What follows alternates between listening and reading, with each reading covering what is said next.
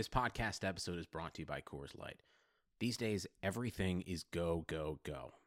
It's nonstop hustle all the time. Work, friends, family expect you to be on 24/7. Well, sometimes you just need to reach for a Coors Light because it's made to chill. Coors Light is cold lagered, cold filtered, and cold packaged.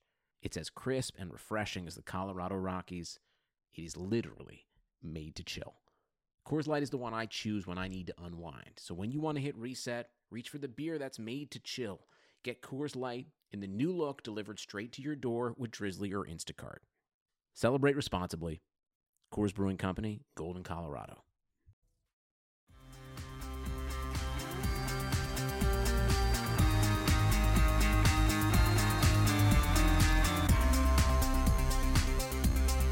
Hey, hi, hello, listeners. Welcome to another episode of the Hardwood Knocks podcast. I am Dan Favale coming at you with my super duper, incredibly esteemed, awesome times awesome, fantabulous, spectaculario, doesn't want the Sacramento Kings to trade for Kyle Kuzma because he wants his Utah Jazz to give up even more to get Kyle Kuzma, co-host Andrew D.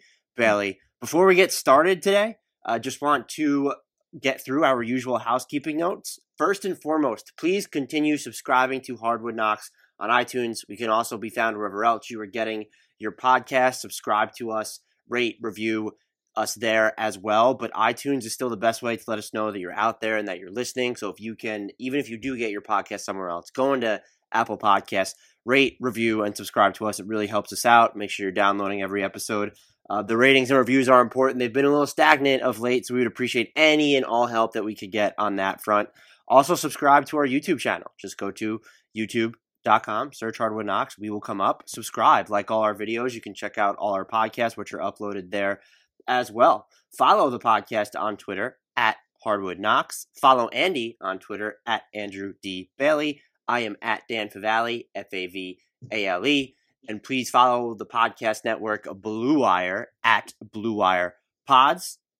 With all of that out of the way, we get to the question that everyone loves hearing the answer to. Andy, how the hell are you doing? I am doing great. The lead-ins are getting more outrageous every single episode we have. I do not want Kyle Kuzma on the Utah Jazz. That's not what you told me off air. You were like Donovan Mitchell and filler for Kyle Kuzma. Scrub that from the recesses of your memory. Get it off the internet, even though it's not on there yet, and it will be. And the internet never forgets all that stuff. I'm doing good though. I'm excited to talk about some NBA rumors. Yes, we are doing our NBA trade rumor mill roundup. I was actually going to say that we should do a trade target for every NBA team, break it up East and West before we actually recorded this. But the rumor mill has been not surprisingly busy, but it all of a sudden went from like 0 to 60 or 0 to maybe like 80. It's not quite 100 just yet, considering what we're used to. But there were a lot of rumors to get through. One of the most recent ones and the biggest ones that became a thing on Twitter is that Mark Stein of the New York Times reported the Kings had contacted the Lakers about trading for Kyle Kuzma and knew that they would have to give up Bogdan Bogdanovic and other stuff as well. That report was shot down by Sam Amick, Jason Jones, and then other writers who were clued into the Kings, which sort of made it seem like Sacramento, after maybe perhaps seeing the reaction or just their initial report in general, sent out a mass text to everyone to really knock that down. What do you make of it? And the thing that I'll point out quickly, just for the logistics, is that the other stuff was bizarre because Bogdanovic is better than Kyle Kuzma, and it's not even close. But also, Bogdanovic makes $8.6 million, and Kyle Kuzma is still on his rookie scale and makes a grand total of slightly under $2 million. And so he has a year left of team control at $3.6 million. So if the Kings are scared of losing Bogdanovic in restricted free agency, you get the logic here, but it's one, the wrong player, and two, if they were actually in consideration to give up other stuff, whatever that may be, that's a problem. So there would need to be other players to make this work, and there better not be other assets exchanging hands from Sacramento if this deal were to go through, which again, it has since been shot down, or at least there are reports that made it seem like Sacramento was lukewarm on getting Kyle Kuzma. You will be shocked to know that I wrote an article about possible landing spots for Kuzma, and the Lakers fans thought I undervalued him. So they may. They were, and sorry to interject, but I made a Photoshop of a trade machine thing where the reaction was a little bit different. But they, after seeing it, they started saying that giving up Avery Bradley and Kyle Kuzma for Bogdanovic was way too much. And so they were trying to figure out ways to not give up Bradley. And then there were some slightly serious, not in the mentions, but I saw that basically along the lines of, hey, maybe the Lakers could get De'Aaron Fox too. Who knows? Like that is, I think that's a minority of Laker fans, but that is, regardless of whether it's the minority or even less than the minority, that's some strong ass exceptionalism. It's very, very strong. They think that he's like the value of a superstar 21-year-old. I don't know what else to say. He's 24. I don't think he's ever had an above average true shooting percentage. In fact, I'm sure that he hasn't. Defense is a big problem for him. He doesn't do a ton beyond scoring. Somebody commented or replied to me and said, this, trash article is treating Kyle Kuzma like he's a second round pick. And I don't think I went that far, but if we were to try to encapsulate his value in terms of, what kind of pick is it? I think he's kind of like a late first right now, maybe. Maybe no, he has a little more value than that because we've at least seen him, he can average double figures. And I think there's more value to that than the question mark you get in a draft pick, but he's not as valuable as a lot of people think that he is. And he's not going to get the Lakers some ridiculous haul back. Like it's going to be another role player. That's what they're getting for Kyle Kuzma if they do make that trade. And they have to attach other contracts to his because, as you pointed out, he makes less than $2 million this year. And if you're going to get anybody other than like Alec Burks, who's going to be a contributor to this Lakers team, you have to attach contracts to Kuzma's to make the money work. Some of the names I came up with was like Etuan Moore, Jay Crowder, obviously Bogdan Bogdanovic. I had to include him in the article. Alec Burks was one that I threw in, and the money is weird on that one because Kuzma actually makes more than Burks, and the Warriors are hard capped, so that one got a little bit weird. But I think what they're going to get back is a role player. They cannot be expecting anything more than that, and I think fans shouldn't be expecting anything more than that either. Yeah, and look, there's I don't even know. You might even be being a little bit generous with saying that he's maybe the equivalent of a mid first round pick. And you're right. There's value in the known, and we know that he can score, not most efficiently, but we've seen him do it with the ball in his hands. He was absurd in isolation during his rookie campaign. But there definitely is some red flags where I know he's had injuries this season and last year's roster was kind of a mess, but the fact that he hasn't really been able to find a niche in the LeBron James era where his job in theory should be getting a lot easier, that's certainly not great. And the thing that stood out more to me for this is that if the Lakers are even in the conversation for Kuzma, and we should have prefaced everything we say with that we know that tis the season of leaks and agendas. And so if these rumors are being leaked, we might all be being taken for fools. And so we always interpret these reports with a grain of salt. Just the fact that the report said the Kings contacted the Lakers, maybe the Lakers leaked that out. I don't know. It was just, that was bizarre. But if the Lakers, with what they can offer, are in play for Bogdanovic, there better be at least another dozen teams calling the Kings trying to get Bogey. The Sixers, he'd be a great fit there. He'd be a great fit on so many teams. He's like, I don't know that I wouldn't say he's like timeline proof, but there could be bad teams that are rebuilding that could be interested in him if they don't think his restricted free agent market is going to be particularly robust. He turns 28 in August, but particularly contenders for someone who's proven that he can shoot, do a little creation off the dribble, maybe even play some point guard for you. There are bigger defensive liabilities on the wings than him. That's maybe the highest defensive compliment I could really give him.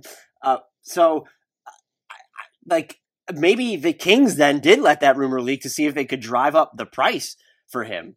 And so that's something I thought about. And I'm wondering if there are any teams, I think, again, a bunch of them, you can make a case for. But if there are any teams specifically that you think would make sense aside from the Lakers for Bogdanovic, because he is a great fit there. But again, I feel like this applies to so many different situations. Yeah, there was I don't think this was a rumor, but it's kind of been my sort of go-to destination for him since it was written. But Jonathan Tjarks for the Ringer wrote about how he would be a good fit for the Bucks. This has been probably 2 months ago now, so I think he makes a little bit of sense there. I think they've mostly cobbled together what they lost with Malcolm Brogdon's departure. George Hill has been fantastic. All those youngish wings like Dante DiVincenzo and Pat Connaughton have been pretty good. But I think Bogdanovic would raise their ceiling even, just a little bit more, and maybe they can put together 3 or 4 or 2 or 3 of those contracts for the young guys and get him. That's an interesting location to me. If there is some fire to this smoke and he actually does end up on the Lakers, I mean, that's huge. I think that makes them significantly bigger. Their biggest question mark is depth to me still. If they lose Davis or LeBron for some significant stretch, or, God forbid in the playoffs, they're going to be in deep, deep trouble. So if they can get another guy who's, truly helpful, like I think Bogdanovic could be, that's a big one. I haven't thought real hard about other possible landing places for him. What are some that are sticking out to you? Milwaukee is one that definitely stood out. That's like a fantastic one. I already said Philly. Orlando could really use someone like that. If you're looking at maybe just like contender specific teams, maybe the Heat would look at giving up one of their young pieces plus filler for him. Indiana could also use him, but they are going to get Victor Oladipo back. I'm sure Houston would love to have him too. They have enough shot creators though, and matching any sort of salary for them is basically tough. I saw some people mention Dallas. They have the best offense in the league, and I would rather see them get a wing that can play more defense.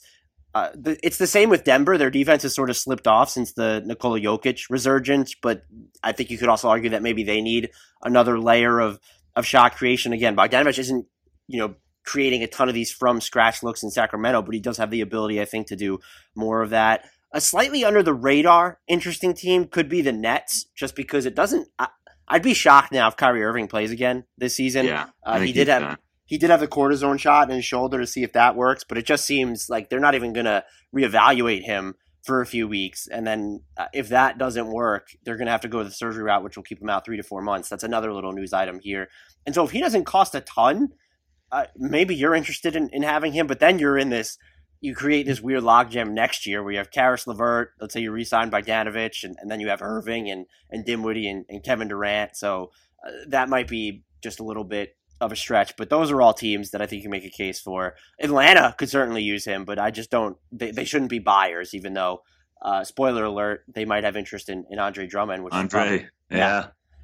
Before we get to that rumor though, fun fact about Kyle Kuzma, since dyeing his hair, he has made fewer threes than LaMarcus Aldridge, who is all of a sudden just shooting a ton of threes, and I love it. That's not a good sign for Kuzma, though. That's deep dive analysis, though. Yeah, for sure. A couple of names that might have floated under the radar at the rumor mill with the Kings sort of kingsing. The New York Post Mark Berman reported that the Philadelphia 76ers may have interest in Marcus Morris.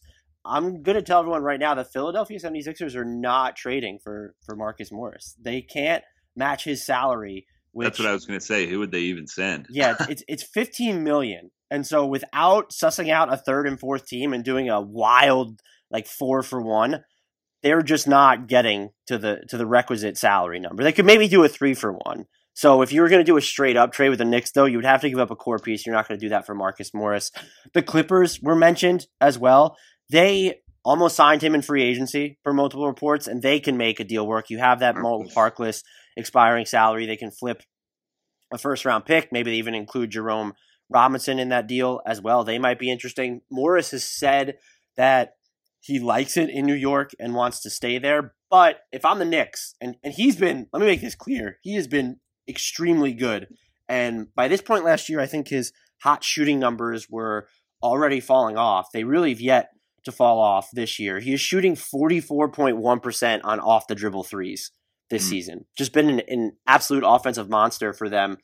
The Knicks need to trade him because I think they could get the equivalent of a first round pick or prospect with a couple years left on his deal for him. And you just throw out, potential contenders that might be interested in him or teams that are really looking to make a push for the playoffs. Portland is a team that has stood out for me, and they have expiring contracts and can give up a young player or a pick. He would be like an okay fit in Milwaukee if they could cobble together the necessary salary for him. Philly, again, just doesn't have the salary matching fodder. I'd be curious what other teams might come out of the woodwork. We mentioned the Clippers already. I'm sure the Lakers would kind of like him, but when you're playing two bigs at the same time and given how much money they need to cobble together, that's where sort of the real issue comes in and what might or what will, in my opinion, limit his trade market. Dallas, too. I think he'd be a good fit in Dallas because he's kind of a cross-position wing that'll give you more defense than some of the other guys that you have on your roster with that extra, just a better blend of shot making and defense. So that might be another team to watch. Denver, sort of iffy on just because I do think he needs to play a good amount of minutes at power forward. And with the emergence of Michael Porter Jr., you have Paul Millsap and Jeremy Grant. That doesn't really make too much sense. But I think there would be a team out there that would be willing to give the Knicks an expiring contract. Even if they have to take on an extra year, I'm pretty certain that they'd get a first-round pick or prospect for him. Yeah, he's got to get traded. He's having a ridiculously good season. He's averaging a career high 19.1 points per game. You mentioned his off the dribble 3-point percentage, which is a little more impressive than what I'm about to say, but still 47% on all threes is fantastic. Rebounding a little bit. I think he's going to help somebody for sure.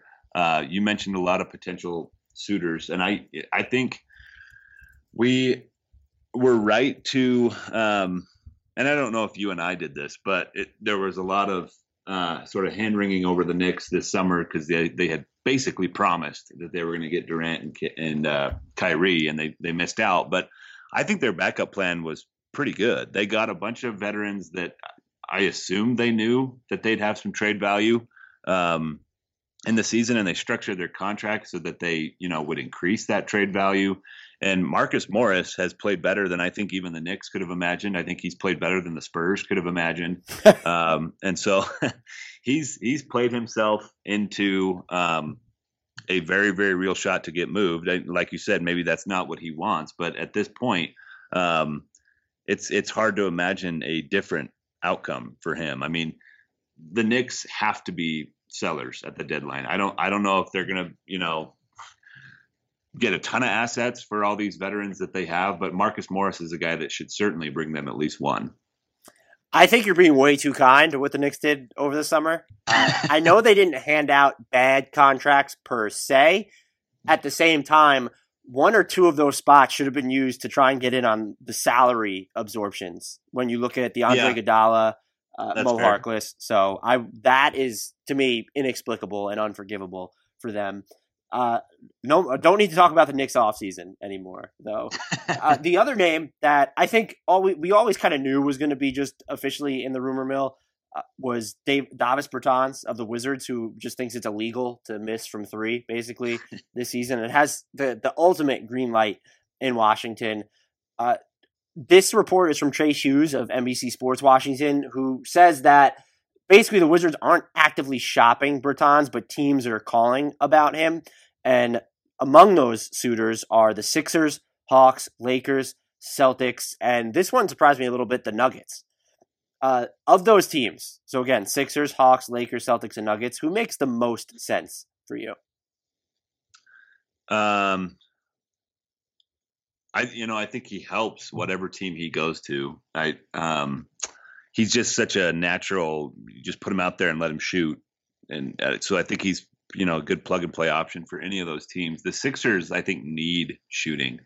I was going to say maybe more than the rest of those, and I'm thinking the Lakers need some shooting too. But here's my thing with the Sixers. I feel like they need a playmaker more than they need someone who's just going to stretch the floor for them. And so I wouldn't want to see them cash in, a pick and or prospect plus filler. And Davis Bertans at least doesn't make too much money I just wouldn't want, if they were going to play their best hand this season, which I do think that they have the timeline to, I don't think I'd want it to be for Davis Bertans. Kyle Neubeck had a good article for Philly Voice either yesterday or 2 days ago where he was saying that the Sixers actually need more guys who can create and give Ben Simmons an opportunity to do some other things, like be a screener in the pick and roll, stuff like that. So I would agree with you there. I thought that was a good point. My biggest thing with Bertans is, how old is he now? Like 27? Yeah, I think he might even be 28, actually. Double check that. So 27 years old. So, and he just turned 27 in November. If I'm why don't the Wizards just want to keep him? And maybe they do, because I think a lot of the Wizards writers have basically said that, these calls are coming in one direction. The guy is shooting now 43.4% from three on 8.6 attempts per game. He's not we talk about timelines a lot, but I think sometimes that's overblown. Like it shouldn't be that big of a deal that you have a guy who's 3 or 4 years older than the rest of your young pieces if he's good and if he fits. I mean, this is a guy who's going to be hitting threes with great regularity for the next 4 or 5 years. I think Washington's going to have to be sort of blown away to move Davis Bertans. I'm sort of with you, but at the same time, unless you're just dead set on continuing along with the Bradley Beal, John Wall core, I don't know that you want to risk going into free agency and seeing him get more than mid-level money, where all of a sudden you're locked into Bertans for $12 million a year over the next 3 or 4 years. And he seems like one of those guys who might sign a longer contract just because he is a career role player. He's on the older side, and so maybe he jumps at the chance to sign a 4-year deal. Perhaps his next deal is eminently tradable, and that helps. But I could see the logic. Who else are they going to spend that $12 million on, though? Well, they're not flush with cap space this summer, so nobody, I guess you could say. But is that if you sign Bertans at, let's say, 4 years and $50 million, is that deal easy to move? I think so. Because now you're looking at a contract that's 10% of the cap going forward. I think everything in that 5 to 15 million range is going to be very tradable for the next few years, whether it's Bertans or somebody else. That to me is that's sort of the sweet spot for tradable contracts. That's fair enough. I don't understand the Nuggets' interest unless they're just hoping to have another option in case Paul Millsap leaves, and so then you can play, and you have Plumlee coming off the book, so then you have the options of and Grant as well. So I'm just running through all these names. Then you have the option of keeping one of those many bigs. I wouldn't, if I were them just looking at all the personnel they have, I wouldn't want to waste whatever young player or future pick that I'm going to give up in any deal on Bertans. I think the Hawks. I think he would be amazing next to Jokic, but the concern is very real that they've already got a bunch of these tweener forwards. Basically, I'm with you.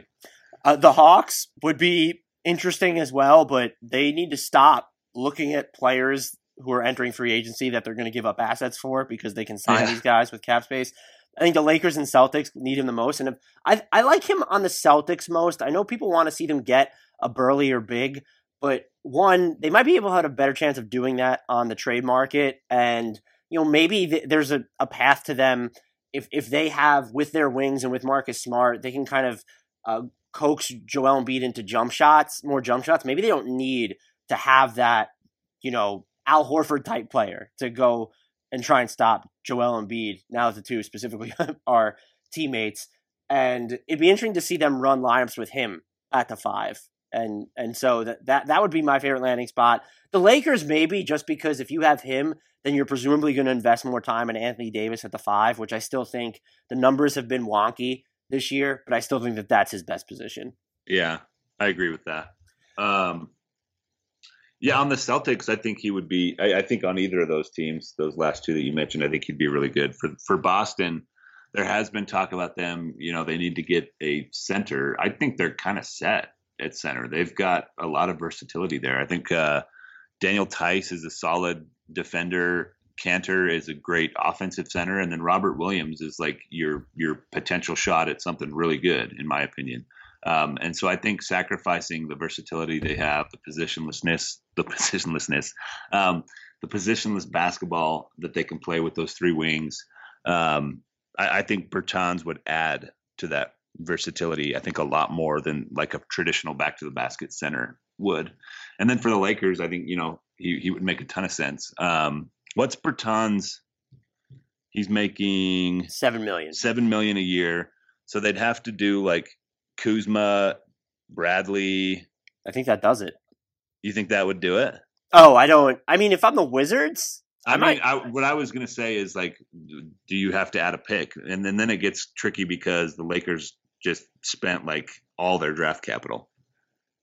Right, and it's a little bit different because you're not going to have Davis Bertans handle the ball. And so if I'm the Lakers, I actually wouldn't give up more than that. If it was Bogey, again, I would. So it would have to be Kyle Kuzma and filler for me. Like, that would be my best offer, which I actually think is probably more than fair considering what Bertans. I was going to say, I still think that's a decent offer. Like, I didn't mean to like pan Kuzma earlier in this podcast during that article that I wrote. Like, I do still think he has some value. So that's an interesting deal to me.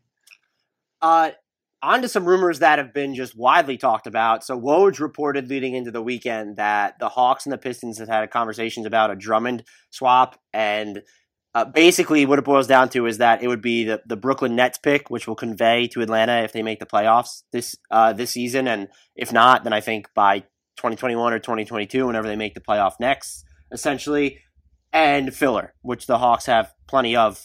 That would be the deal for Andre Drummond. I hard pass if I'm the Hawks here. I wanted to know what you sort of thought about that. Well, the Hawks, believe it or not, have been sort of my target destination for Drummond for 2 or 3 months now. I've written about it probably at least 2 or 3 times just this season alone for Bleacher Report, so it makes sense to me. The obvious retort is, why would they trade anything for Drummond if they can just sign him as a free agent? And I think that's more than fair. And I think if you're taking a wise sort of conservative approach to team building, that's what you would do. Just wait till he's a free agent and spend the cap space on him instead of giving up a pick. I guess maybe a little bit of pushback is, well, the Lakers were going to do that with Paul George, and then he wound up somewhere else. Now, obviously, the Lakers are fine now. They're very much real title contenders. They got a better player eventually in Anthony Davis. But there is always that risk, I guess, that if you let the guy enter free agency, he could just choose somewhere else. So Atlanta's not exactly the sort of hot destination that the Lakers are, So I guess I can kind of see where they're coming from if they wanted to give up some assets now, get him in the system, give him an opportunity to play with Trae Young, see what it's like to play with a great passing point guard like that. And maybe he thinks, well, I definitely want to stay the next few years here. This guy's giving me all kinds of open dunks. I think there's logic to it. In terms of like how he would actually fit on the Hawks, I do like it. John Collins, I think, is mobile enough to play some 4, and they won't be stepping on each other's toes in the paint. I think he's stretched his range out a little bit this season. So I'm not terribly concerned about, having too many big guys out there. And then I think Drummond is going to get way more easy looks at the basket than he's ever had if he's playing with Trae Young. Pick and rolls with those two. You start at, 5 feet outside the 3-point line. Guys are going to pay attention to Trae Young because he'll launch from anywhere. And that gives Drummond wide open lanes to the rim. And so from a basketball standpoint, I absolutely get it for Atlanta. I understand some of the basketball stuff because he is, when you just look at pure fit, it's so hard to find a team in need of a pure 5 that Atlanta, I think, is the default for that. Yeah. I'm not giving up even a pick for him, though, when I can just sign him in free agency. And I know Atlanta isn't the hottest destination, but if you miss out on Andre Drummond, to me, then you miss out on Andre Drummond. I don't know. I think he would cap your ceiling with Collins and Trae Young. Those are 2 defensive liabilities right there. And Andre Drummond has shown that he can move his feet when he wants to anyway. And he hasn't played behind the best perimeter defenders at all when he's been in Detroit. But Atlanta doesn't have many of those right now anyway. Maybe Cam Reddish has been pretty good. DeAndre Hunter is solid, so maybe they continue to develop. But there would need to be more pieces, and I just don't. I know his gravity on the roll is great and that he can rebound, but you're looking at someone who a lot of what he does is predicated on his just physical tools. And when he's going to turn 27 in August, it's going to come a point soon in a couple of years where he just goes on the decline. You'll probably see those rebounding numbers start to drop. And the fact that his minutes on the floor have never unequivocally coincided with a good defense, even with the personnel that have been around him in Detroit, that bothers me a little bit if I were Atlanta. And then the other thing here is I think that, again, you can let it roll into the Dyson free agency, or you can just go a cheaper option, because I don't know that you want to pay $20+ million for this player long term when you look at what it's going to cost you to retain Collins and Young in their extensions, which you have to officially think about. Collins is in year 3. He'll be extension eligible this summer. Trae Young is then a year right behind him. And so they're just a couple years away from their salaries being kicked up. I'd rather them, they've even been linked to Steven Adams. He's a solid fit there as well. I just don't, I wouldn't go after him either. I'd rather see them inquire about Dwayne Dedmon in Sacramento, who already requested a trade, and they never should have given him up in the first place. There are reports that Atlanta misses him in the locker room, and it's like, well, then why did you let him walk in the first place? You could probably get him with really only having to give up filler, would be my guess. Maybe you could talk to Phoenix and see what it would take to get Aaron Baines, who, while good this year, they're not going to make the playoffs, and then to pay him when you have DeAndre Ayton, it gets a little bit weird. And so there just seemed like there might be cheaper options for them to look at, and I think maybe those options don't elevate their ceiling as much, but I don't think Andre Drummond elevates their short-term or long-term ceiling enough to warrant trading for him. And the other thing is, even if you really like him, I'm not a fan of, one, giving up the asset now ahead of free agency, but mostly, two, so you're going to get him and then cheapen the value of this year's draft pick. I don't necessarily understand the logic there. I think those are all fair points. The Brooklyn Net pick is this year, right? If they make the playoffs, I think it's lottery protected. Okay. And this draft, we've, I think, both admitted many times on this podcast that we're not draft experts, but it looks pretty bad to me. So I'm not like losing sleep over that pick. Maybe that's why I'm not an NBA executive.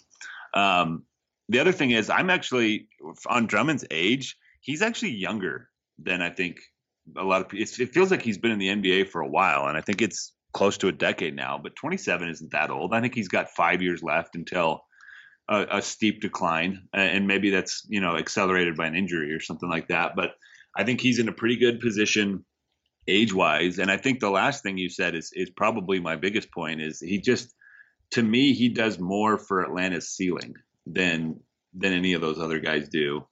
And I don't know how much stock we can put into the stuff that happened earlier this year where Trae Young is supposedly demanding more help.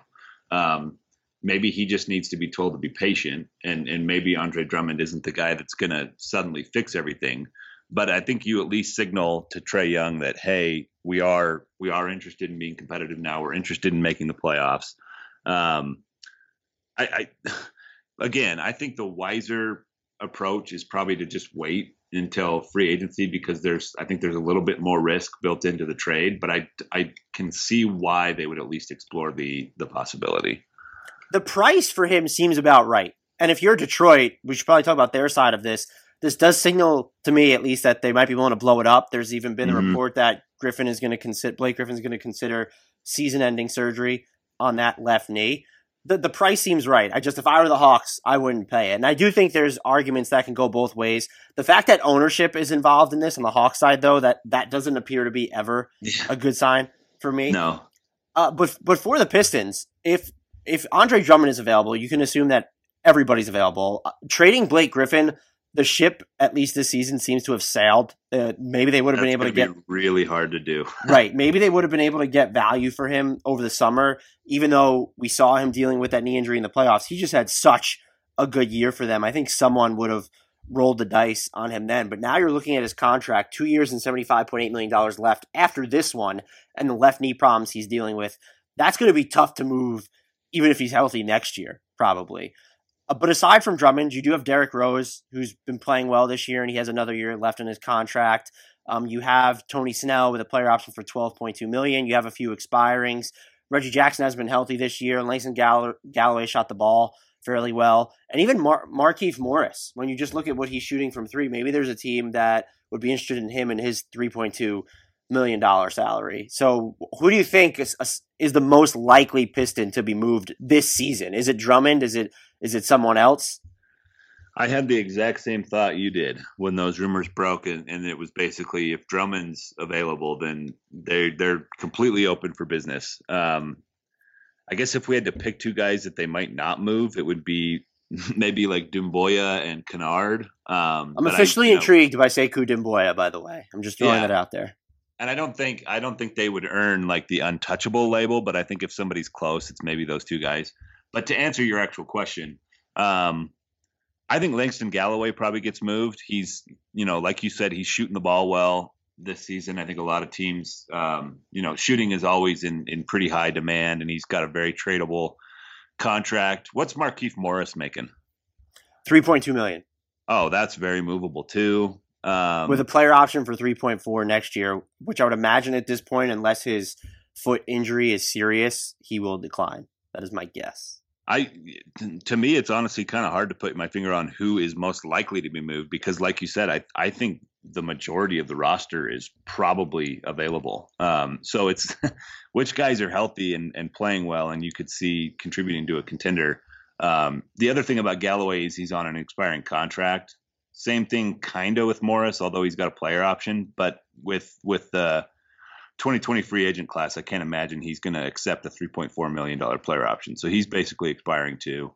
Derrick Rose, he's not expiring, but $7.7 million next year is going to be a very manageable number on the cap that I think is going to be like $116 million or something like that. So it's actually kind of hard to pick one because I think there's a decent number of movable players here. I think it's Derrick Rose, if only because if you don't trade Andre Drummond to the Hawks, where are you trading Andre Drummond? Yeah, that's a good, yeah. And there just seem like there'll be more suitors for Rose. I know some people mentioned the Lakers. I'm not necessarily crazy about him there, although he would be an upgrade over Rondo. Orlando seems like a good fit for him. They're a team that they're not going to give up any long-term pieces. Maybe Aaron Gordon, but you're not going to see them trade Jonathan Isaac, who's now basically out for the year, which sucks, or Chuma Okeke, or maybe even Mo Bamba, but they could probably get Derrick Rose without giving up a core piece, and he's someone who could definitely bolster what's been a very iffy offense all season. So that's a team that might show some interest in him. I think you could even argue that despite his own shaky jumper, that maybe Philly would be a good spot for him just because they do need another playmaker. Not the perfect spot, but I think you could make that case. So there are a few different destinations out there for him, and he would be my Detroit Piston most likely to get moved, unless they all of a sudden decide that, hey, we're going to come back and try and compete next year, which just based off some of the stuff that owner Tom Gores has said would surprise me a little bit. Yeah, they need to be ready to do an actual rebuild. I feel like I've plugged my own writing more than usual this podcast, but I have written about them recently thinking, and I did some research, and they are just like, I don't know if there's another team in the NBA that says mediocre more than the Pistons over the last 20 years, basically since they won the title, so 15 years. It's time to just blow it up and start fresh, in my opinion. I'm with you. Kevin Love, been in the rumor mill basically all year just because when he signed the 4-year, $120.4 million extension, of which he's in the first season now, it was kind of fait accompli that he would be moved. A lot of people expected it to happen last year, but then he broke his foot. Saturday, a report comes from the Athletic's Shams Charania that he was fined for his display of emotion when he was on the sideline. Where he bet wasn't it just a $1,000 fine too? Right. It felt like if him slapping the chair wasn't captured on camera, it felt like there just wouldn't have been a fine. Like he could have done it if no one saw it. It wouldn't have been an issue. But then there was also apparently he got into a screaming match with GM Kobe Altman over the offseason.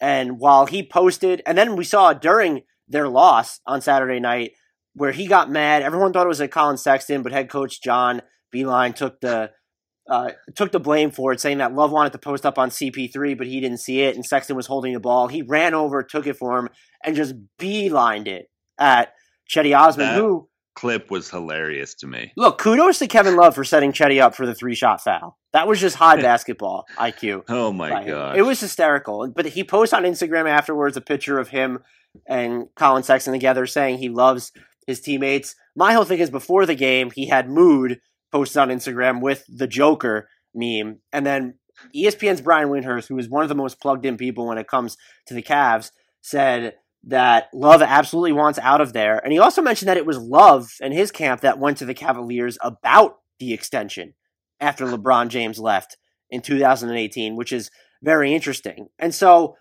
the first thing I want to talk about is Love's frustration and how warranted it is. I tend to be very pro player, and I understand why he would be angry. And I also don't think you can fully absolve the Cavaliers of all blame. They obviously promised him, Ty Lue, that they were going to compete. We saw that whole situation with Lue and even J.R. Smith devolve the first season after LeBron left. That being said, Love, maybe the Cavaliers even promised Love that they would move him after signing this deal. Here's the thing. Love broke his foot. That derails a lot right there. I don't know who actually would have traded for him last season. Maybe there would have been a team, but would the Cavs have gotten anything of value in return? Mostly, though, Kevin Love is an intelligible adult. The Cavaliers struggled to win minutes when they had Kyrie Irving and Kevin Love without LeBron. What made him think when he had Jordan Clarkson around him, Colin Sexton coming in, Rodney Hood? What made him think, looking at this roster, that they were going to be fast-tracked to the postseason without both LeBron and Kyrie? And so that's where I fall. And if you're going to sign an extension where this is his fourth contract now, once you get to your third contract, it's harder to sympathize with the frustration because now you've chosen to be there. This isn't you being drafted to be on a rookie scale. And then, yes, you have the right to refuse to sign an extension, but that's your first huge windfall. You're just mostly not going to leave that team. And so you're basically at the behest of the team, really always, but most certainly for those first 7 to 9 years of your career. But once you start signing these third and fourth contracts, it's on you. And so I think Kevin Love, the way he's gone about it, at least with his body language, I don't know what he's doing behind the scenes with his teammates. It does seem like they all still like him. To me, it's just unacceptable, and that's what's a bad look about this. Yeah, I agree with all that. This is very, very much on Kevin Love. There may be some report out there that says that, they told me we were going to compete. But if he was being honest with himself, he knew that it was going to be a rough road in Cleveland for a while. And here's the thing. Everyone else has been signing these shorter term contracts. He basically committed to the Cavs for 5 years because of when he signed the extension. And you know why he did that? Because that money wasn't going to be available anywhere else. And he thought, I'm telling you, he thought that they could trade him. Which is probably what will end up happening. I was chuckling over here while you were talking because I did some simple math. The $1,000 fine of Kevin Love is worth about $1.98 to someone who's making the median U.S. salary. So it's like a cheeseburger from McDonald's, but that's maybe funny to just me. Yeah, the Kevin Love stuff is very much on him. And I think what's maybe not being talked about as much is he's really not helping himself by behaving this way. I know you're not a Seinfeld fan, but there's an episode where he's dying to get fired by the Yankees so that he can get hired by the Mets. They basically promised him a job, but they said, you got to get fired by the Yankees first. And he just does one outrageous thing after another to try to get fired. And it feels like a comedy almost, what Kevin Love is doing. Like it's a parody.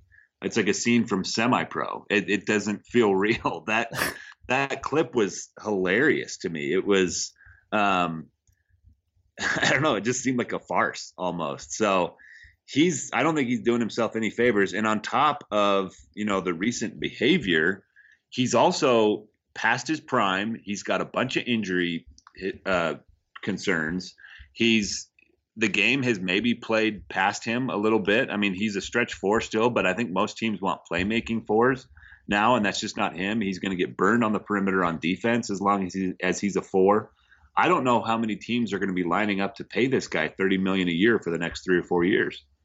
Yeah, and then that leads us into the next question of who are the suitors for Kevin Love? Because we've talked, it's open and out there that he doesn't want to be there. And this is beforehand. He's just been readily available, it seems, since at least the beginning of the season, even though I believe it was Joe Varden of Cleveland.com, or is he at The Athletic now? I can't remember for some reason. I'm going to double check that because I don't want to get it wrong. He is at The Athletic. Joe Varden said that the Cavaliers had told him that they wanted Kevin Love there. And first of all, he had to know they were rebuilding entering this season. And so if the Cavaliers were telling him behind the scenes that they wanted to keep him and he knew they were rebuilding, then I really don't know what he was expecting this season. But we just haven't had these concrete teams mentioned to him. And I know that the Blazers have been the most popular destination for him. I'm just like, why? They are, since getting Carmelo Anthony, they're 7th in offensive efficiency and 25th in defensive efficiency. Kevin Love, he can play alongside Yusuf Nurkic when he's there, but now you're kind of moving Melo out of his best position for certain minutes, or at least you won't have him as many minutes at the 4, and he's been genuinely good for the Blazers. Still a below average true shooting percentage, but if you're going to get someone who's shooting basically 40% from 3 and scoring over 15 points a game at the money he's making, I call that a win. I just call that a win. You know who else has been better than expected for them is Whiteside, and that's who they'd have to move to get Kevin Love. I don't know what happens to their defense if they lose him. Right, and I do hate watching Hassan Whiteside play basketball. I don't blame you. You could still get a pathway, though. You could use Kent Bazemore and then filler. The problem there then is, even though Kent Bazemore hasn't been good this season, I don't know. You can't be trading wings for bigs if you're the Blazers. You don't have Rodney Hood right now. You gave up, you didn't re-sign Aminu, you traded Harkless last year. And so it's just so complicated. And then after them, it's like, who is trading for Kevin Love? And that's not, I still think Kevin Love is a good player. I just don't know which team goes out and gets him. Maybe it's Miami, because I feel like their half-court offense has been a little bit too much of an adventure for me, at least watching them on certain nights. I honestly don't know. I struggle to come up with alternative destinations for him. Do you have any team that might be interesting? Miami's kind of interesting, but even them, I think they're better when they're playing with Adebayo facilitating from the high post and a bunch of wings running around him. And I just don't know if Kevin Love really fits that mold.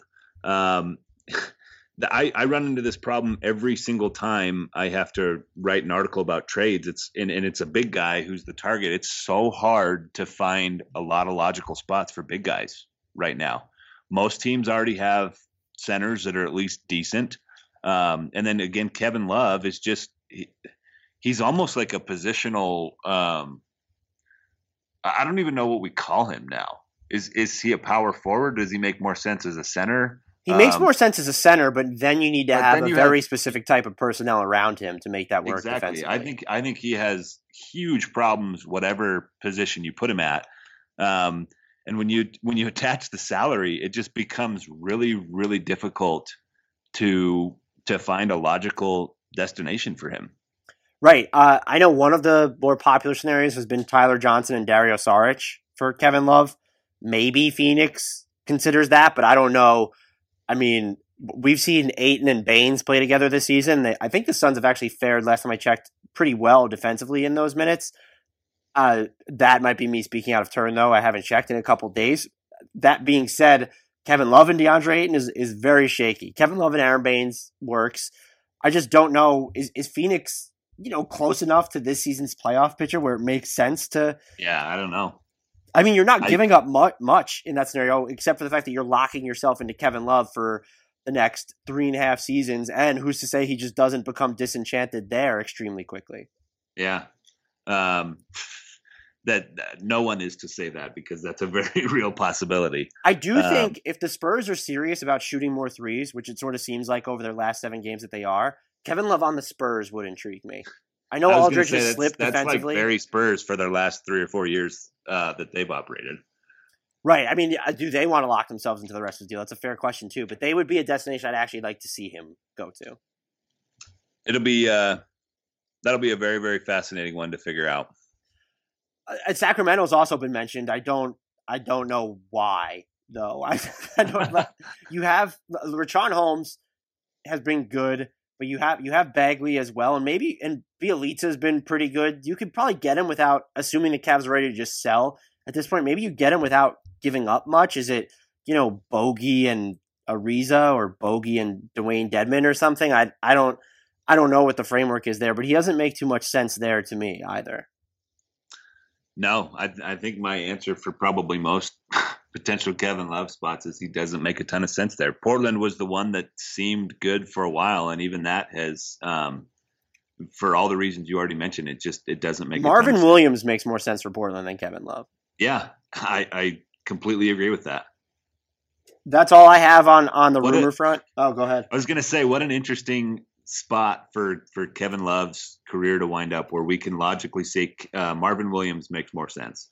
Look, Kevin Love's the better player. It's just so hard to find a fit for him right now, which I think speaks more to the direction of the league and just how many bigs there are under contract at the moment. For sure.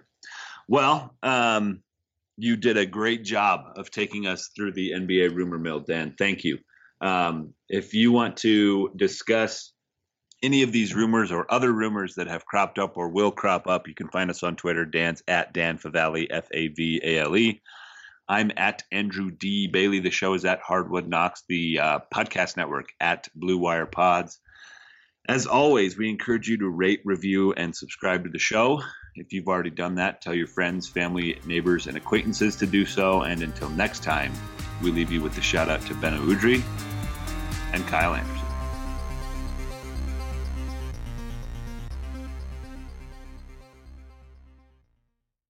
Sugar Ray Leonard, Roberto Duran, Marvelous Marvin Hagler, and Thomas Hearns. Legends, whose four-way rivalry defined one of the greatest eras in boxing history.